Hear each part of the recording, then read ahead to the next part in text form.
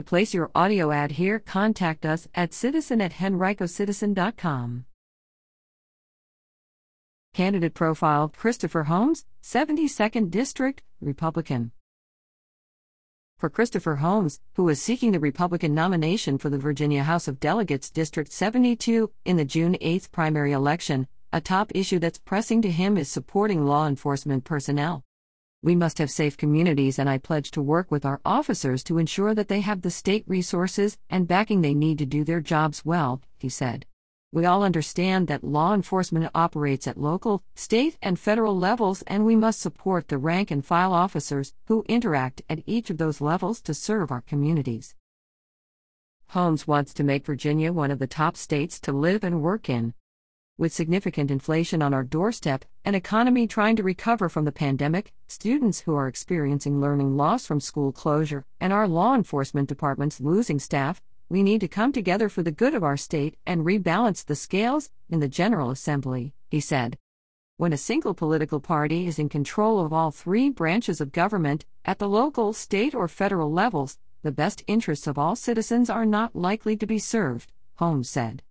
"I believe that government can serve to protect the rights of its citizens while stepping out of the way for the individual to flourish," he said.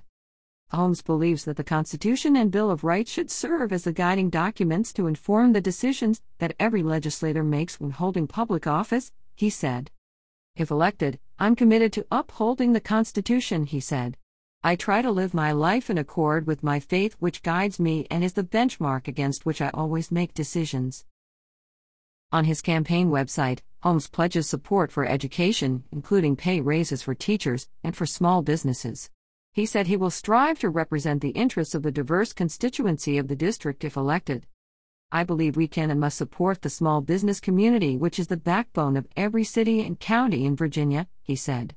"I am also aware that states with lower tax rates are attracting Virginia businesses.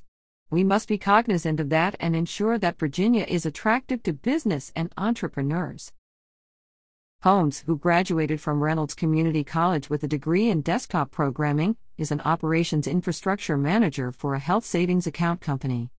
"In my job, I work hard to build long-lasting relationships that benefit my company, our mission, and my colleagues," he said.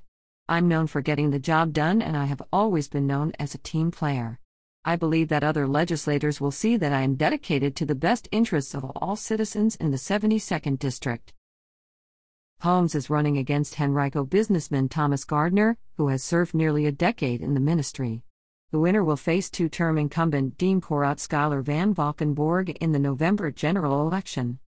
Holmes has received an endorsement from Gay Donna Vandergriff, the 2019 Republican candidate for the seat, but his campaign had raised just more than $200 as of March 31, according to campaign finance reports.